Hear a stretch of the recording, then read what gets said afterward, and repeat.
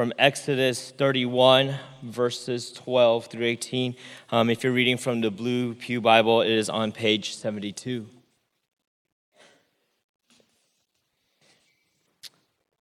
And this is God's holy inerrant word. And the Lord said to Moses, "You are to speak to the people of Israel and say, above all, you shall keep my Sabbaths. For this is a sign between me and you throughout your generations, that you may know that I, the Lord, sanctify you. You shall keep the Sabbath because it is holy for you. Everyone who profanes it shall be put to death. Whoever does any work on it, that soul shall be cut off from among his people. 6 days shall work be done, but the seventh day is the Sabbath of solemn rest, holy to the Lord. Whoever does any work on the Sabbath day shall be put to death. Therefore, the people of Israel shall keep the Sabbath, observing the Sabbath throughout their generations as a covenant forever. It is a sign forever between me and the people of Israel that in 6 days the Lord made heaven and earth, and on the seventh day he rested and was refreshed. And he gave to Moses when he had finished speaking with him on the Mount Sinai, the 2 tablets of the testimony, tablets of stone, written with the finger of God." This is the word of the Lord. You may be seated.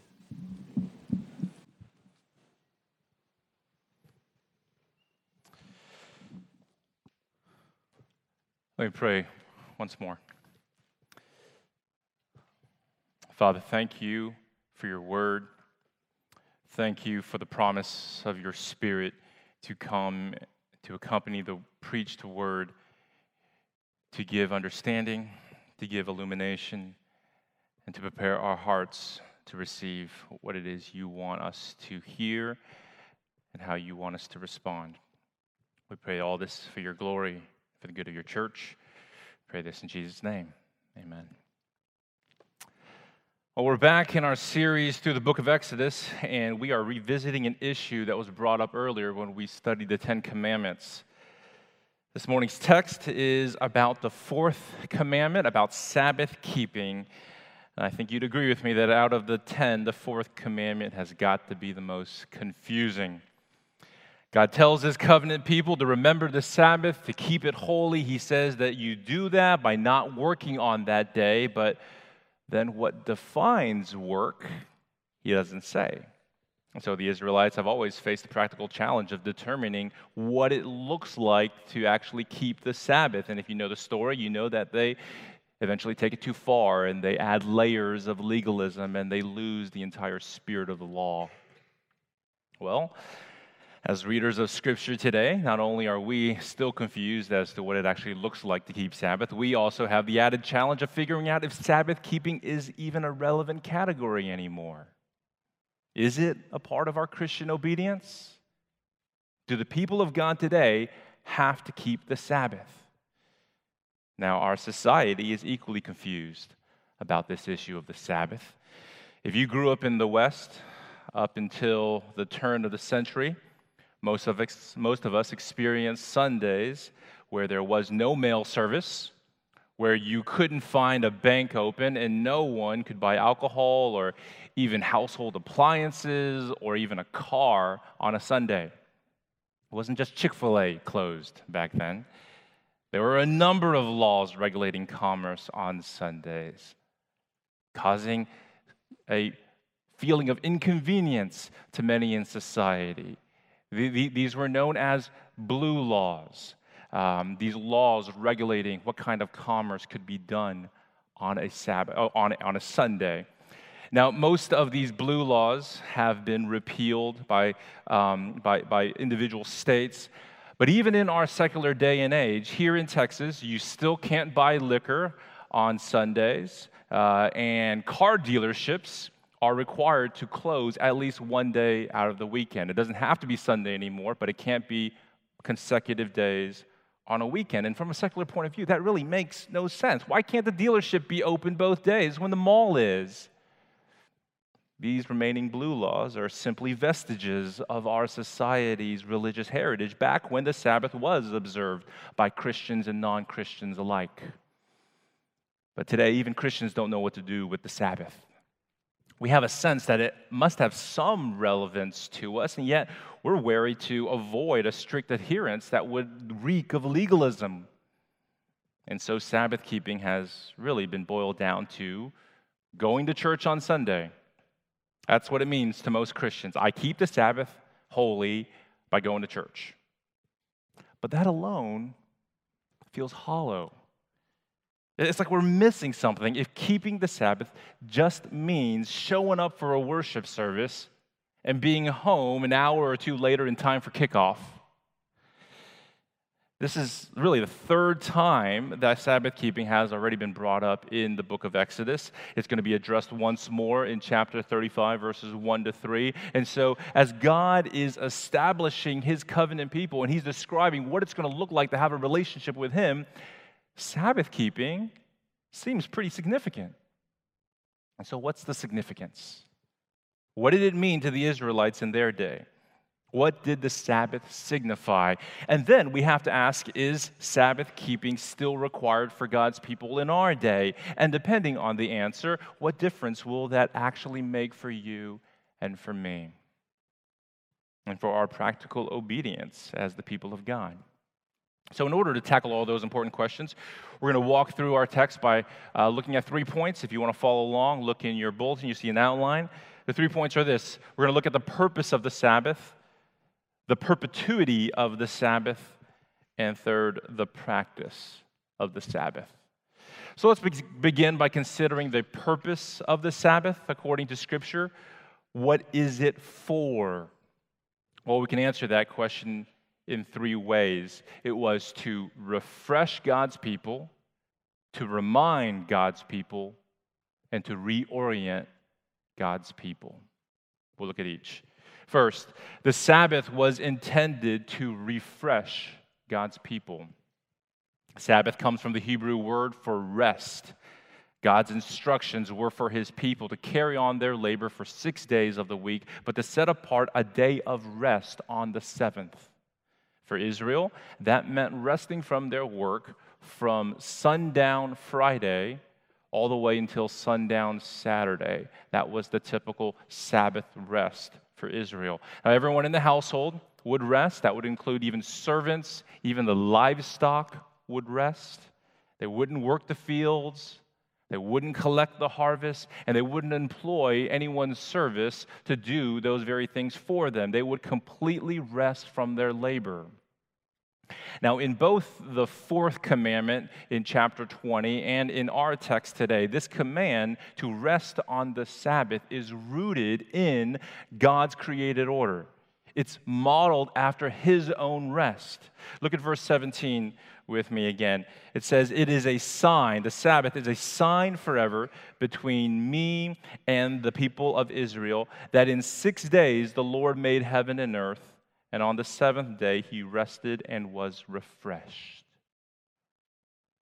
So if even the Lord of all creation took 1 day to rest and be refreshed, then who are we to think that we don't need it? That's the logic here, the logic of the Sabbath. Now, we've noted before that one implication of being created in the image of a God who rested on the 7th is that all of us, because all of us are created in God's image, we all have a 6+1 rhythm of life built in so that we flourish and that we are most productive when we respect that rhythm of life. If we disregard and ignore a Sabbath rest, if we overwork and overexert ourselves, we are really working against ourselves. We're rejecting our Creator's design. We're rejecting the way that he designed us to flourish as people made in his image. In fact, even secular authorities recognize the wisdom and value of a Sabbath rest. That's why even though most blue laws have been repealed by state legislatures, the fact is the Supreme Court has consistently upheld their constitutionality, particularly back in the year 1961. In that year, in particular, there were 4 blue law cases that were brought to the court, and they were decided on that year. And in each of those cases, the Supreme Court upheld the law. Now, of course, they did so on secular grounds, but they still upheld those blue laws. listen to Chief Justice Earl Warren. He recognized that, quote, "The state seeks to set one day apart from all others as a day of rest, repose, recreation, and tranquility. A day which all members of the family and community have the opportunity to spend and enjoy a day together. A day on which there exists relative quiet and disassociation from the everyday intensity of commercial activities. A day on which people may visit friends and relatives who are not available during the workdays." End quote. He went on then to defend the promotion of all of those secular values through a common day of rest. Those who aren't Christian or Jewish or even religious still recognize the value of a Sabbath rest. And I think it's because of that 6+1 rhythm that's in all of us, whether we consciously recognize it or not. And it just goes to show that God's image truly is imprinted on us all. But my whole point is this: by consciously taking a Sabbath, you are recognizing your creaturely limits, and you're respecting your Creator's design. And in all of that, you will find refreshment. You will find new strength for a new week. That's one reason why we keep the Sabbath. That's the first purpose. Second, the Sabbath was intended to remind God's people. To remind God's people. It served as a sign. That's what the Lord calls the Sabbath in verses 13 and in verse 17. It's a sign. Verse 13, "Above all, you shall keep the Sabbath. You shall keep my Sabbaths, for this is a sign between me and you throughout your generations, that you may know that I, the Lord, sanctify you." Now, God had previously given Israel signs. He called them signs of the covenant. So when he promised to never again flood the earth as he did in the days of Noah, the sign of that covenant was a rainbow in the sky.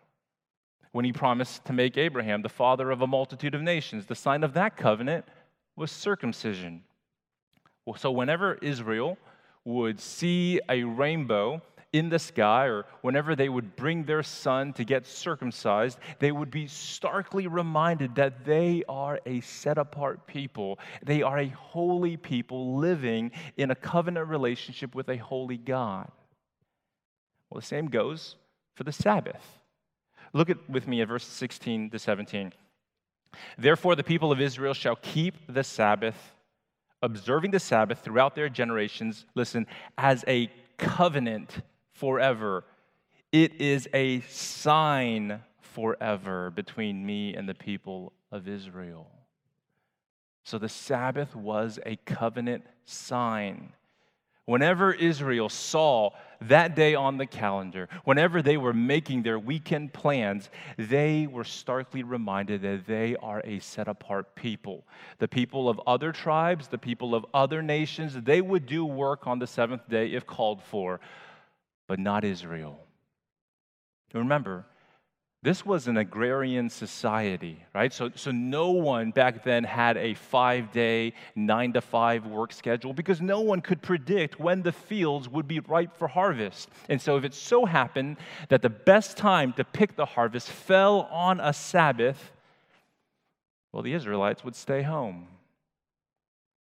And the Gentiles who are out there working the fields would be shaking their heads in disbelief that their Jewish neighbors would let a good harvest go to spoil just because it fell on the wrong day. But that's what it meant, to be holy, to be literally set apart from the nations.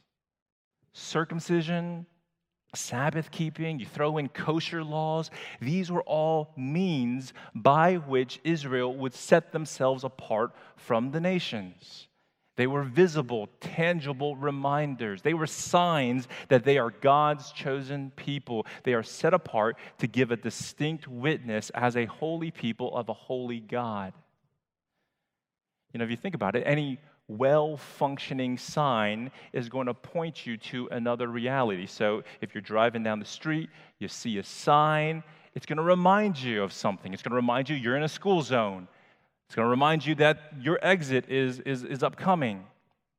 The sign is drawing your attention to something. And so for Israel, the Sabbath as a sign is drawing attention, not just to God in creation, as we've just said, but drawing attention to God in redemption. In Deuteronomy chapter 5, Moses gives the Ten Commandments all over again, a second time, to a new generation of Israel who's on the cusp of entering into the Promised Land. And when he gets to the fourth commandment, this time around, he specifically grounds the fourth commandment in their redemption. Listen to Deuteronomy chapter 5, verse 15.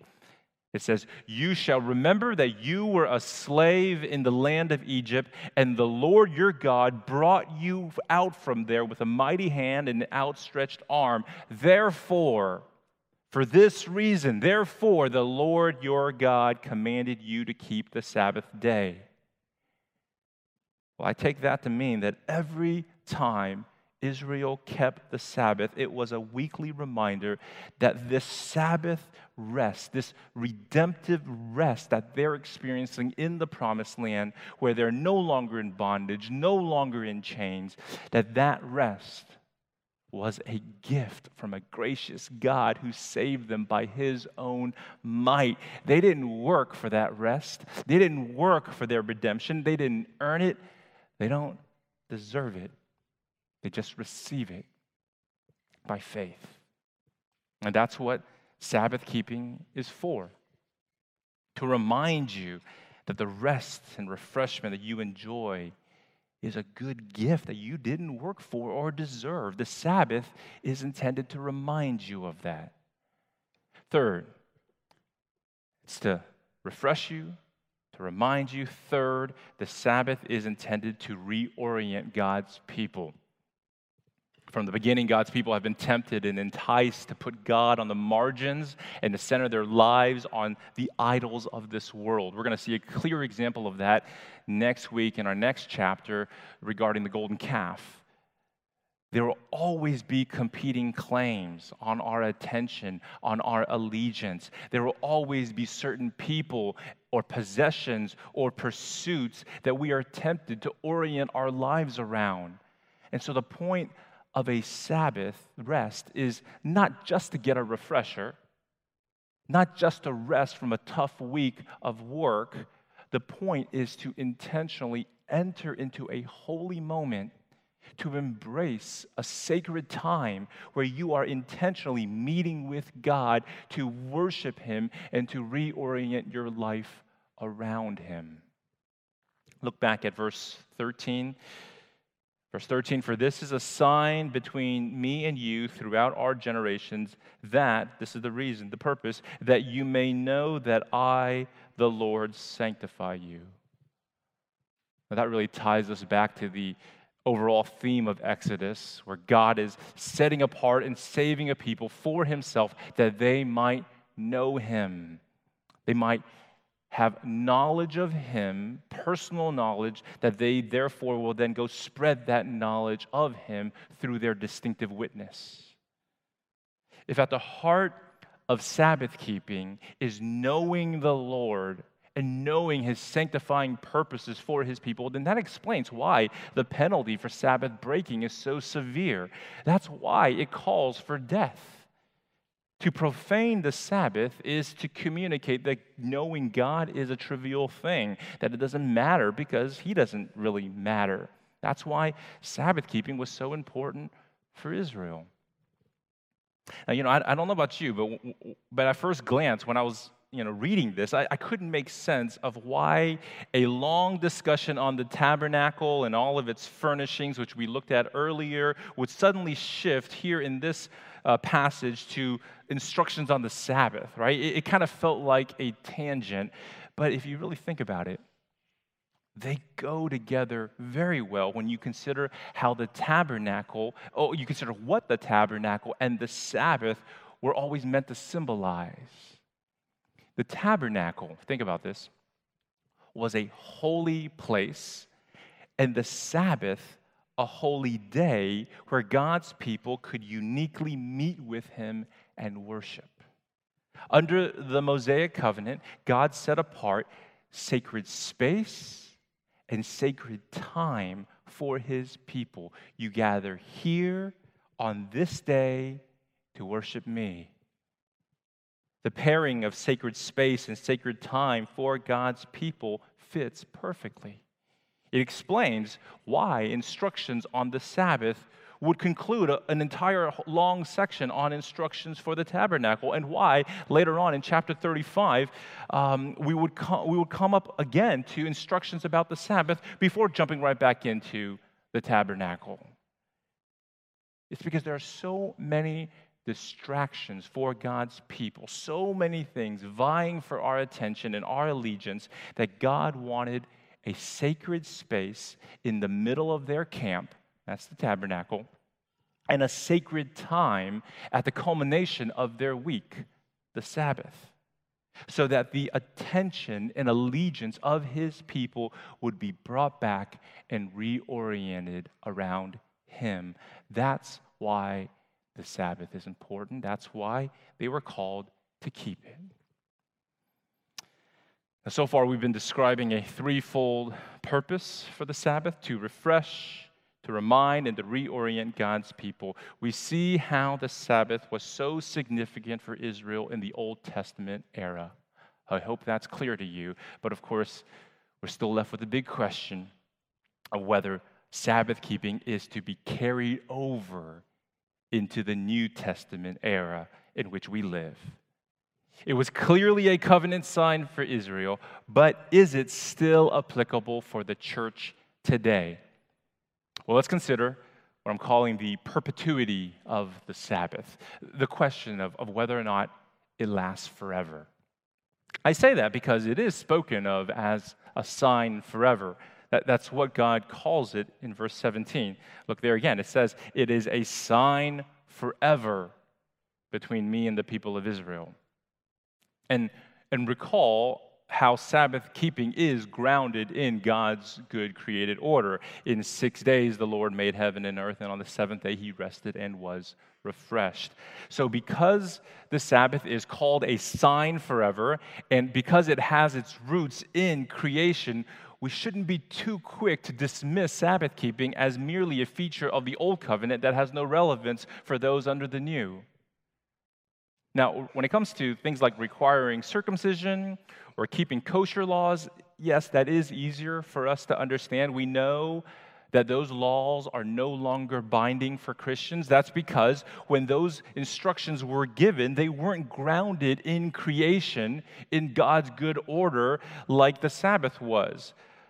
But at the same time, we know that just because an institution is grounded in creation, it doesn't necessarily mean that it's going to be everlasting. I mean, just take marriage, for example, right? It's instituted in Genesis 2:24. It's instituted pre-fall. It's established in God's good created order, and yet we are taught by Jesus himself that marriage is a temporary institution that will end when the new creation comes. So, in order to determine whether the Sabbath, or really just any Old Testament law or institution, is applicable today, we need to consider not just the context of when it was first established and whether it was, before Genesis 3 or after, but we need to see whether it's reaffirmed in the pages of the New Testament. But that's where we see New Testament authors describing circumcision and kosher laws and even the Sabbath as signs and shadows that find their fulfillment in Christ Jesus and in his death and resurrection.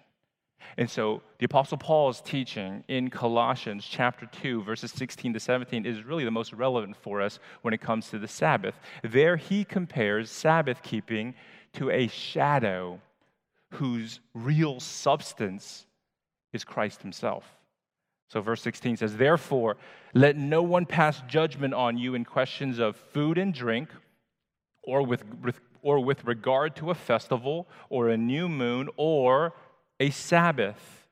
These are a shadow of the things to come, but the substance belongs to Christ."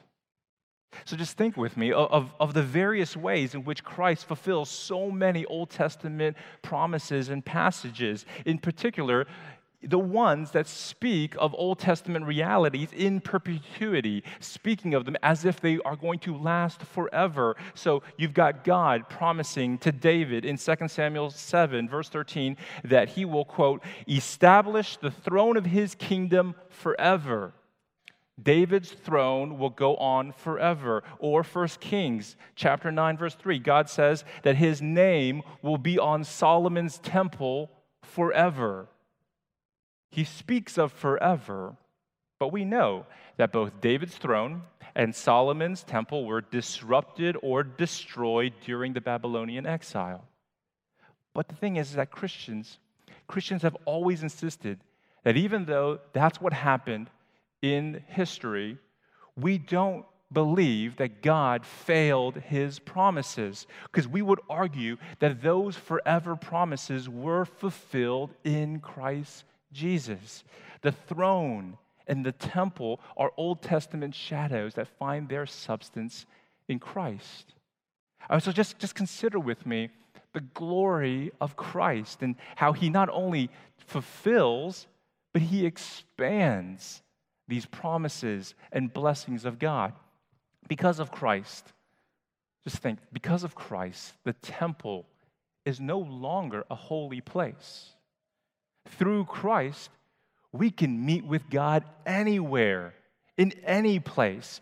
Because of the cross of Christ, the walls of hostility were broken down, and the veil of the Holy of Holies was torn, which meant the temple's purpose was fulfilled. There's no longer just one hill, one spot, one city where all of us must go to be in God's presence. From now on, true worshipers will worship the Father in spirit and in truth anywhere.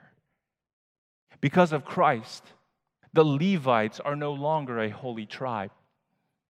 Through Christ, all of God's covenant people have immediate access, where we can mediate him to our non-Christian friends and family.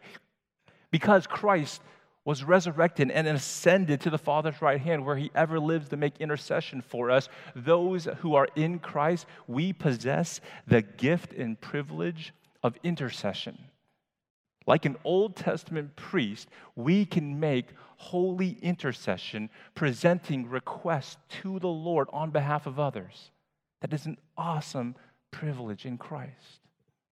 And because of Christ, the Sabbath, friends, the Sabbath is no longer a holy day. Through Christ, all days are holy, and all days are to be lived out in his presence, in worship of God. Because Jesus fulfilled the Sabbath, every hour of every day of the week is sacred time. Sacred time for you to meet with God. So under the Old Covenant, think about this again, just in summary. Under the Old Covenant, there was a sacred space and a sacred time set apart for worship that was mediated by a sacred priestly class. But under the new covenant, all spaces, all days, all who are in Christ are now sacred. And I think that means the new covenant people of God, Christians, are not bound to keep the Sabbath as a matter of law. So back to our question, is Sabbath keeping still required for God's people today as a matter of law keeping? I would say no, because like circumcision, the Sabbath was a covenant sign fulfilled in Christ. Now, having said that, at the same time, I wouldn't go so far as to say that a practice of Sabbath keeping is irrelevant. I sympathize with those who bemoan the fact that Christians today have, for the most part, abandoned any kind of intentional Sabbath observance. That's even a relevant category anymore for people. It's usually just equated, like we said, with going to church.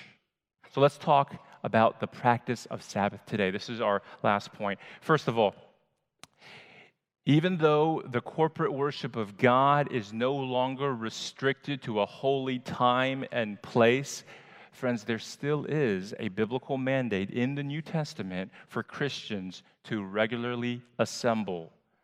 Hebrews chapter 10, verse 25 tells us not to neglect meeting together, as is the habit of some. And there is scriptural evidence demonstrating that early Christians chose Sundays, the first day of the week, as that day to gather. So even though there's no restricted day anymore, there is good reason to treat Sundays as special out of all the days of the week. So just think about how it all connects. There's no restricted space anymore. There's no temple. But we know that there is something special that happens when two or more gather in Jesus' name, that Christ is present among us together in a distinct way that doesn't compare to our private worship.